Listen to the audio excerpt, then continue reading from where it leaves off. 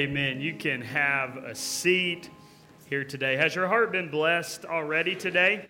And I tell you, that song, Worthy is the Lamb, is probably one of my all-time favorite songs because every time I sing that, I think this is what heaven's going to be like. And I think we're going to be seated around the throne of God singing songs like that. And I don't know about you, but even so come, Lord Jesus. And heaven gets sweeter and sweeter each and every day. And I am so looking forward to that day. Well, if you have your Bible, you can go to 2 Corinthians chapter 9 here today. 2 Corinthians chapter number 9, and we are continuing our series through the series entitled Money Talks. In fact, let's all say that title together, Money Talks. And the reason behind the series is really Scripture talks a whole lot about our money and our possessions, and it communicates a whole lot about your relationship with God. So the question that we need to ask is, what would our money say if it could talk to us? And we've learned that maybe your money will say things like that you're focusing your life on things that are going to corrupt and decay, or maybe you're struggling with contentment in your life. You see, there's a bunch of different things that our money can say if it could talk, and it might perhaps reveal something about your life. Now, let me say this. I say this every week of the series. We've only done this for 3 weeks, and this is the final week, so you can breathe kind of a sigh of relief after today. But talking about money in a church can be really awkward, right? And it can be uncomfortable. In fact, I'll say this, as your pastor, if you think it's uncomfortable hearing sermons on money, it's really uncomfortable standing up here and preaching sermons on money, because I can sense how uncomfortable you truly are, okay? And then also, when a pastor talks about money, it can come across like it's self-serving, right? Because I'm employed by the church, so of course I want you to give to the church. And so it's this awkward conversation, but we've learned that Jesus talked a whole lot about money. He talked a whole lot about your possessions. He talked a whole lot about materialism. And the reason is because there's something that's connected between our money and who is ruling on the throne of our heart. And today we are going to talk from 2 Corinthians 9, Paul, as he's writing to the church at Corinth, we are going to talk about the idea of giving or being generous with what God has given us. Paul is writing this letter to the church at Corinth, and in chapter 9, really chapter 8 and 9, we could look at both chapters if we had the time to do so. And in both chapters, Paul is addressing the need of money. In fact, he's talking directly about the Corinthians giving to the church at Jerusalem. And he's talking about the importance of them giving. If you look at the first 5 verses of this chapter, we see that Paul is in fact bragging on the church at Corinth for how they have given so faithfully to the church. He was bragging about in verse 2 when he talked to the people of Macedonia. He was talking about how he boasts and how giving or how generous these people, the Corinthians, are. And so he's talking about that. And so their issue was not that they were not giving or not being generous, but the issue that he begins to bring up here in chapter 9 is the heart by which they gave. The heart by which they gave. You see, giving or being generous is not always about the amount that we give. Sometimes it is about the heart in which we give. And here in 2 Corinthians 9, Paul talks directly about that. We'll pick it up in verse 6. He says this, "But this I say, he which soweth sparingly shall reap also sparingly. And he which soweth bountifully shall reap also bountifully. Now, sparingly just means holding back. And so in other words, he's telling the church, he says, listen, if you are stingy and holding back with your giving when needs arises or things like that, he says you can expect to reap the same. I don't really know how better to say that, but that's what he's saying. But he tells the church, he says, if you sow bountifully, then you will reap bountifully. Now, that's a heavy verse for us to take in because I know many of you think this is Josh talking. That is Scripture talking. So if you're going to be mad at anybody, don't be mad at me, okay? Just be mad at what the Apostle Paul's saying. But it's a truth there that he's bringing up. And then he goes on, verse 7, every man, every one of us, according as he has purposed in his heart, so let him, what's the next word? Give. I know it's hard for us to say that word. Let's say it together. Give. So let him give. Then he goes on and talks about the motivation of why we give. He says, don't give grudgingly or of necessity, for God loveth a cheerful giver. And God is able to make all grace abound towards you, that ye always having all sufficiency in all things may abound to every good work. If you write in your Bible, you can write next to that verse, he will provide for you. Listen, let me say this, that when you give, he will supply every one of your needs.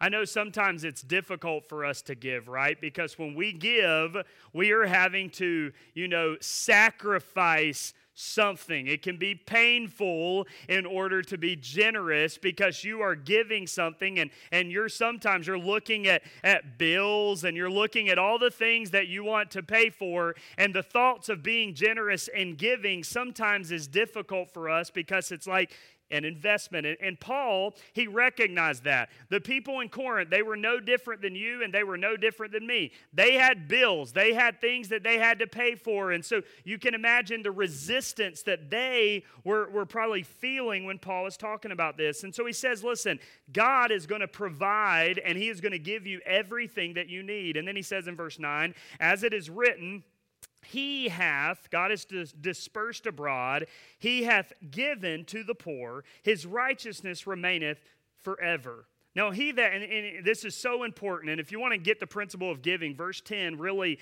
shows us exactly what Jesus means when he talks about giving.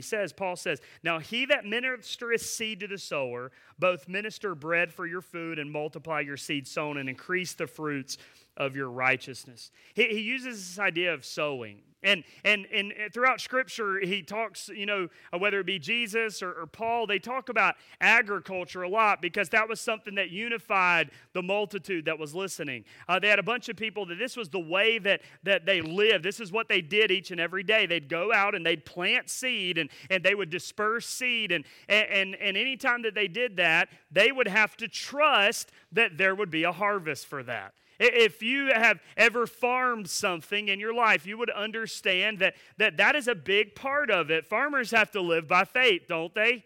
They have to live by faith because you plant something in one seed, assuming and hoping and praying that one day the harvest will come, right? Listen, I am not a farmer. I know for many of you, you're like, really? You look like a farmer. And I get it. I get it. I'm not, but I'm actually not real gifted when it comes to that stuff. But my family have all been, around the farm world. So my uncle, they own a farm, and so over the years, going over there with them, I have had to help them on the farm. It doesn't take long for me to realize that, God has called me into something different, and it doesn't take long for my uncle to realize that, his great-grandchildren are more gifted than I am at this and their children, okay? And so, but over the years, I've had to help him, and we plant things and sow certain things, and they are praying and hoping that a harvest will come. So Paul brings and he alludes that that's kind of how giving is. That's how being generous with your money is. He says, listen, first of all, remember this. Everything you have is from him anyway, Okay, that's the first principle. Everything that we have in life, every bit of the money, possessions, and things that you have, it is for you. Here's what you don't need to think about. Yes, we work for certain things, but at the end of the day, God is who gives us what we have in life. Can we all agree to that? That's something. So listen, don't think that, oh man, you have what you have just because, man, you've earned it or whatever. God's been good to you, and that's why you're at where you are today, okay? And so listen, he says, hey, everything we have is from God, okay? And he says, giving is like when you go out, a farmer, and you sow and you give and you live generously, that a harvest will come. Now, that takes faith, right? And he says, while you're giving and while you're sowing, while you're being generous, if you keep a lot of that seed back because you're afraid and you're nervous that a harvest is not going to come, and you withhold it and you spare it and you keep it for yourself, he's saying that the harvest will be determined by what we or how we sow. And so he says, if you want to sow sparingly, keep a bunch back, then you're going to reap that kind of harvest. But if you sow bountifully in faith and give generously, then you are going to reap that kind of harvest. Verse 11, he goes on and he says, here's the result: being enriched in everything to all bountifulness, which causeth through us thanksgiving to God. For the administration of this service not only supplieth the want of the saints, he's talking about giving to the church, but is abundant also by many thanksgivings unto God. Whilst by the experiment of this ministration they glorify God for your professed subjection unto the gospel of Christ, and for your liberal distribution unto them and unto all men. And by their prayer for you, which long after you, for the exceeding grace of God in you. Thanks be unto God for his unspeakable gift. So in these last few verses, he says, the reason why we should give, or the motivation and why we should give, is because God has given you a gift far greater than anything you could ever give him. Think about that. You know, like I've been in church my entire life, and I just, when I was a kid and I would get birthday money, my parents would tell me I need to tithe off that, right? And so it was kind of drilled into me. I got my first job when I was about, I think, 14 or 15. And it was just a little job that I got that my parents hooked me up with. And so I'd work after school at a greenhouse, in fact. I knew nothing about anything that we did, but they were like, hey, I'll work and I can be consistent. So I did. So every bit of money that I made, my parents would drill into me this idea of tithing and giving and things like that. As a teenager, I didn't really understand all of that. I didn't really realize why it was important for me to be, faithful with that and to be consistent with that and to be generous with my money. But I'll tell you this: when it comes to giving, sometimes we think, I just have to give the bare minimum. Have you ever been there? In your life, you're kind of like, I just want to do the bare minimum that I have to, the bare minimum of what is required of me. And that's really what I did. And we begin to think that giving is all about an amount. It's all about just an amount in our life. And what Paul is saying is this. He's saying this: be generous with what God has blessed you with, because what gift he has given to us in the person of Jesus Christ is greater than anything that you could ever offer or give back to him in return. That's what the Apostle Paul is telling the church here. That's the motivation by which we should give. You want to know the standard of your giving? Here's the standard. It's Jesus. It's Jesus. You see, yes, he tells us that we should give and we should tithe and things like that. But listen, that's not the full standard. Paul raises the standard a bit, and he says this: aren't you grateful? And I know I am today. Aren't you grateful that Jesus didn't say, man, I want to purchase Josh Evans with the bare minimum possible? Right? I want to do the bare minimum possible for that church family at Union Grove. I don't want to go all the way to the cross. I don't want to give my entire life for them. Aren't you thankful Jesus didn't hold back for you? But yet you and I so often, we hold so much back for him. Paul says, listen, God gave us, for John 3:16, for God so loved the world that he gave. You see, the unspeakable gift that God has given to us is Jesus Christ, and he should be the standard by which we are generous. Paul says, listen, giving, he should be the standard, but giving is not all about the amount that we give. It's sometimes about the heart in which we give. Have you ever gave something, you can be honest, this is confession time. Have you ever gave something just to kind of, like, you look around and just make sure people are watching? Anybody ever done that? Anybody want to care to admit that? Nobody's going to raise their hand. That's kind of a question. No one's going to raise their hand. But, when you're young, you're kind of like sitting in church and you're watching as that offering plate goes, and you're kind of watching people and stuff, and I drop a few bucks in there, and I just want everybody to know that I gave. You see, sometimes the motivation can get in the way of our giving, of our being generous.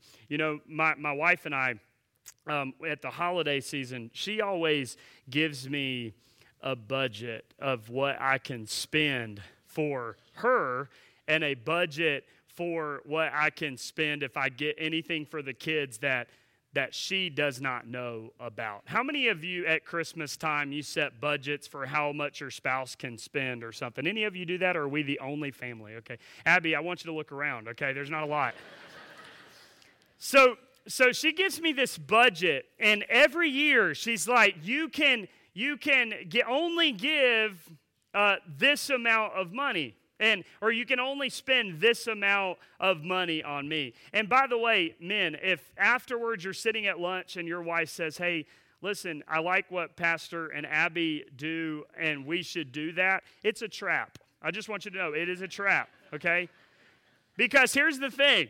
If I stay under budget, she doesn't mean enough to me, right? Right? That's how she's going to feel. So here's what I do. Is I throw the budget out the window and I go crazy overboard, okay? I go way overboard. And so when she opens her gifts, a lot of times is she's just like, somebody went over budget. And I'm just like, enjoy the unthinkable gift that I have given you on this Christmas morning. And here's the thing. So like I always go above and beyond. And afterwards, I'm never, like afterwards on Christmas Day or on her birthday, which I'll say this, we don't talk about this a lot. They're on the same day, so I have a really difficult time. December 25th is a difficult day for me, okay? And so like all of this, it's happening on this one day. I don't sit there when I go to bed on December 25th, I'm laying there. I don't sit there and be like, man, I really regret giving all. I really regret spending all that money, on them. With my kids, it's the same way. We always go over, we try to set a budget, and we always go over for them and things. And you say, why? What's the point of this? The point is when you love someone and when you have that relationship with somebody, the amount that we give, you just throw it out. We just want to be generous, and we want to go above and beyond anything because of how we feel for one another, whether that be for my wife or whether that be for my kids or anything like that, because I have a love for them. And because of that love, I want to give gifts to them. I want to be generous to them. You see, the idea that Paul says is he tells us we need to have a cheerful giving lifestyle. We should be happy. We should delight in it. So I want you to see three things from this passage that I think will help you. The first thing is this. I want you to see the fruit of giving, or the fruit of being generous. The fruit of being generous with our money. I mentioned this earlier in verse 6. He uses this farming or agricultural technology, or this agricultural wording here, this verbiage, when he says this, he which soweth sparingly shall reap sparingly. But he that soweth bountifully shall reap also bountifully. You see, here's what that tells me, to be as direct as I can be. Stingy giving results in a stingy harvest. Bountiful giving results in a bountiful harvest. You see, Jesus, he says this in Luke 6, verse 38. He says, "Give, and it shall be given unto you." You see, what Paul is saying is that when we are generous with what we have been given, and we are generous with that, then God will give us a harvest. Do you remember in the Gospels when Jesus was in this big multitude, and all this multitude came by him, and he looked at the disciples, and he said to them, "Hey, how are we going to feed all of these people?" And there were thousands of people. Do you remember this story? And when Jesus fed the 5,000 people, and so he says, "Hey, how are we going to feed all these people?" And the disciples had nothing. And think, for 5,000 people. You know, Miss Lori Beard and I have already talked. How are we going to feed all the people for homecoming? We're already having conversations about that. And that's only several hundred people. And so what if I just went to Lori on a Sunday and said, "Hey, listen, we have several thousand people here at church in the morning. How are you going to feed them, Lori?" She'd probably start throwing things at me. I don't know. But you see, it would be a difficult thing. You can imagine the stress that the disciples had when they're like, "Well, I mean, we weren't planning on feeding them. Let's just send them home. They probably have food at their own houses. It's about time that they head home." And so Jesus, he's there, and one of the disciples came and said, "Hey, I found this boy. Found this little kid, and he brought this little, sack lunch, kind of Lunchable type thing, and it's got a couple fish." They had Lunchables back then, okay? I'm convinced. Don't spoil, this, okay? So I had a couple, pieces of bread and fish in it, and he said, this is about all that we have, and this boy brings this to Jesus, and then moments later, Jesus is just breaking off pieces and giving it to the disciples, and they, feed all these people, and there were 12 baskets left over of leftovers from something so small that started. You see, the principle here is very similar to that story. This young boy came giving everything that he had.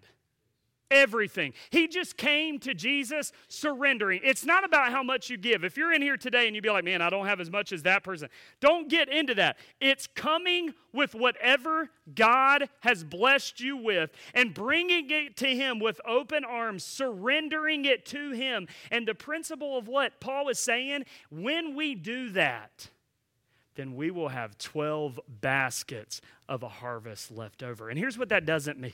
I don't want you to think that means money.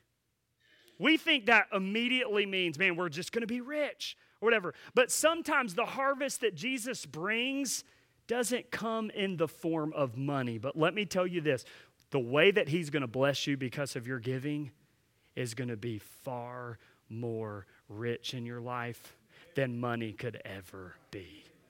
You see, that's the harvest. That's what He's saying. He says, give bountifully. Be generous with your money. That's the fruit of giving. Then He says the heart of giving. Verse 7, He says, every man according as he has purposed in his heart, so let him give. We see that there's a command to giving. There's a command. Listen, it's not something that we just ask. No, there's a command. We should purpose in our heart to be generous with our money. In fact, when we give, it's a heart issue. Jesus talks about that. We've seen that in this series, that there is a correlation between the heart and how much and what we give. So Jesus or Paul is saying that there's a heart there, and then he goes on in verse 7 to show us the heart behind our obedience. So let him give, not grudgingly or of necessity. Why? Because God loves a cheerful giver. Let me just say this. Generosity is not just an exterior problem. It's a heart problem. It starts from within. Living a life that is generous, it's not something that we can leave here and change from the outside. In fact, the gospel is not an outside-in gospel. You see, when Jesus changes your life, it doesn't start from the outside and work its way in. It starts from the inside in our heart. He changes our heart, and that is what changes the outside. You show me somebody that their outside has never been changed, their heart has never been changed. You see, that's the point. The gospel is what comes to the heart. And so Paul says that there is a heart behind our obedience to giving. We should give. There's a command to give. But there should be a heart. There should be a cheerful. There should be a delight, a joy when we are generous with our time, with our treasure, and with our money. And so Paul is saying this, that generosity, it's not just an exterior problem, it's a heart problem. You show me someone that's not generous, and I will show you someone who is placing money on the heart of their life, or placing materialism on the heart of their life. In 2 Corinthians 8, if you flip over a page, you can see this, verse 9.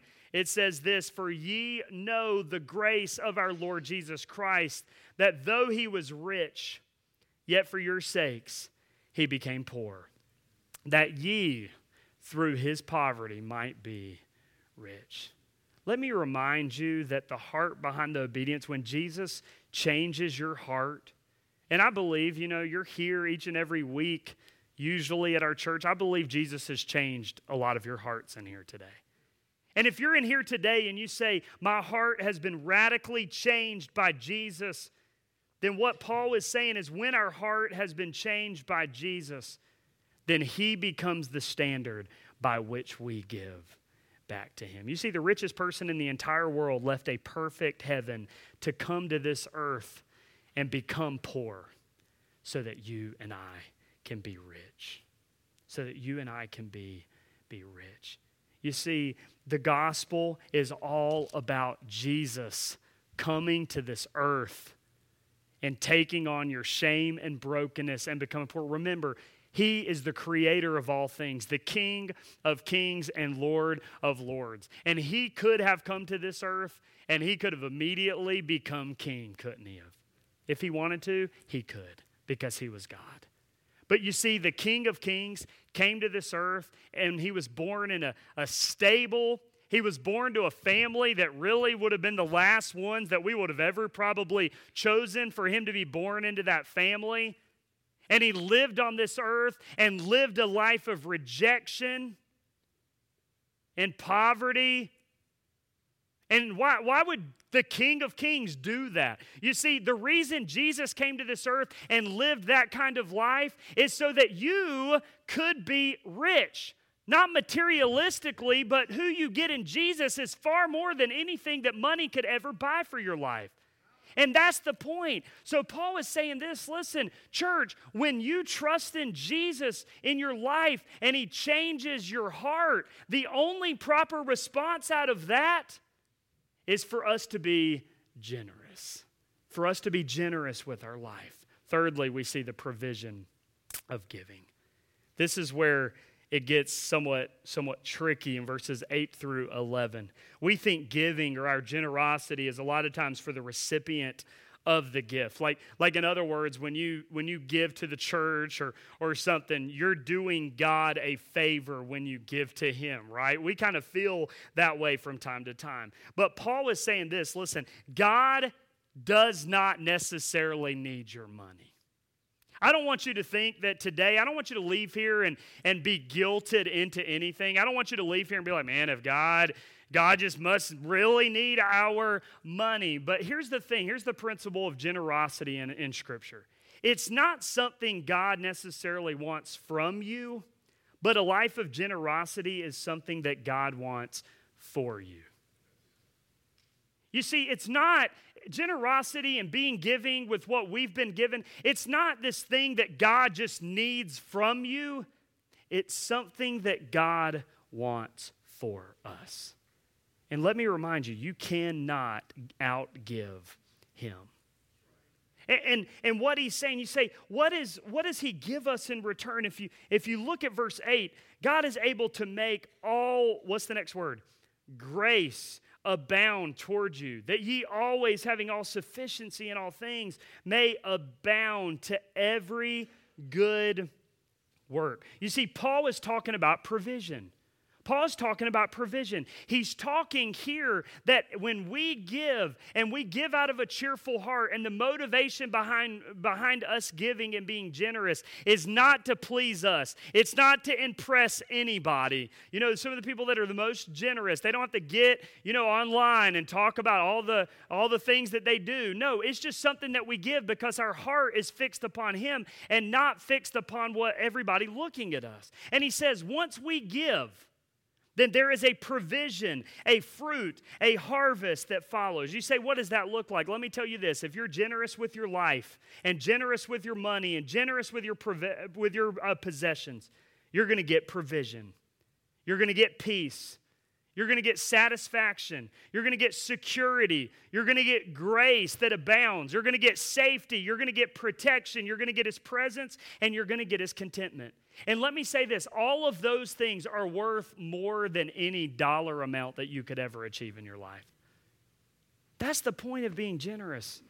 Listen, don't listen to somebody that says if you are generous, you're going to be rich in your pocketbook or in your wallet. Listen, that's crazy.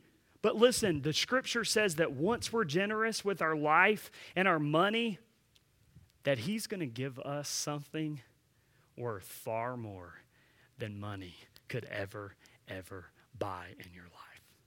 He just wants us to be generous. He just wants us to live a life of generous. Being generous with your money, it gives you something worth far more than silver and gold. Listen, that's why we give.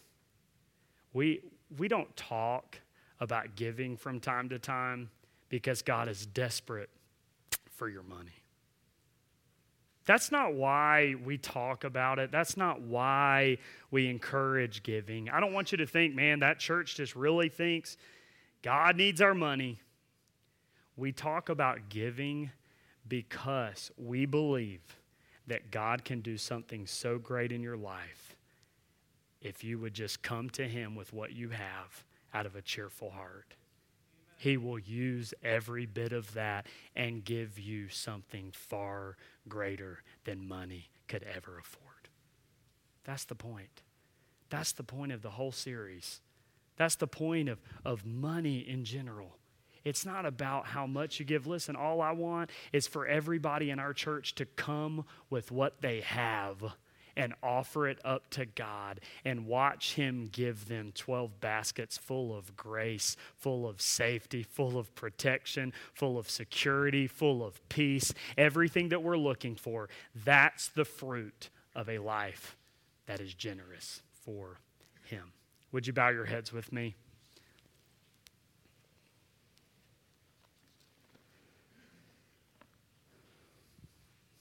Let's do this. Let's all stand at this time. Nobody looking around.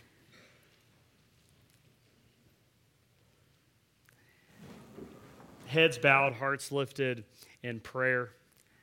I know giving is a touchy subject in churches.